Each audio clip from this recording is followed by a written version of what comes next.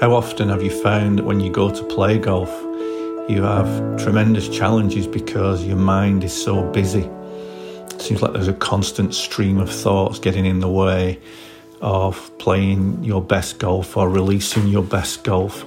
Every time you hear people talk about playing the best, it seems to come from a quiet place. It seems to come from a calm mind as opposed to a busy mind. One of the things to understand is that this is a natural part of modern day life. We're constantly being asked to think. We're constantly being asked to think about the future, the things that we need to do, the things that we should do, the things that we have to get done. We're constantly projecting forward about all of those needs and necessities.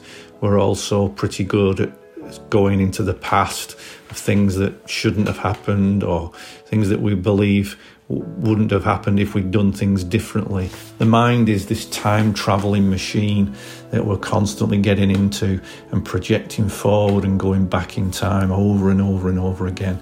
The busyness of the mind often creates the turbulence that gets in the way of good golf.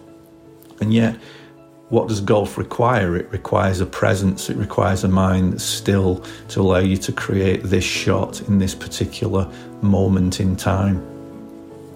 One of the things that I want you to begin to do is to understand that it's important that you let your mind know that it's time to play golf. It seems a strange thing to say, but I think what tends to happen for many of us is that we get to the golf course and we're just so busy inside of our head that we rush to the tee. We sometimes hit some shots to warm our bodies up and do some stretches, but we don't get our mind centered in a quiet place that will allow you to just let out the capability that you have for the game. Now, one of the things that we've touched on in the past, which I can't say too many times, I can't overstate, is that the mind is capable of doing time travel. It's doing it all the time, backwards and forwards, past and future. Yet the body can't do that. Anytime that you ground your attention in your physical body, you bring yourself back to the present moment. So just the simplest thing that you can do when you get to the golf club, it might seem a trite thing to do, but my experience with many players that I've worked with is that it does make a difference, is that you very simply get to the point where you're about to get out of the car and you just pause. You just pause just for a moment before you rush to the first tee or before you rush out to get your card or sign in or do whatever. Just simply take a moment to pause.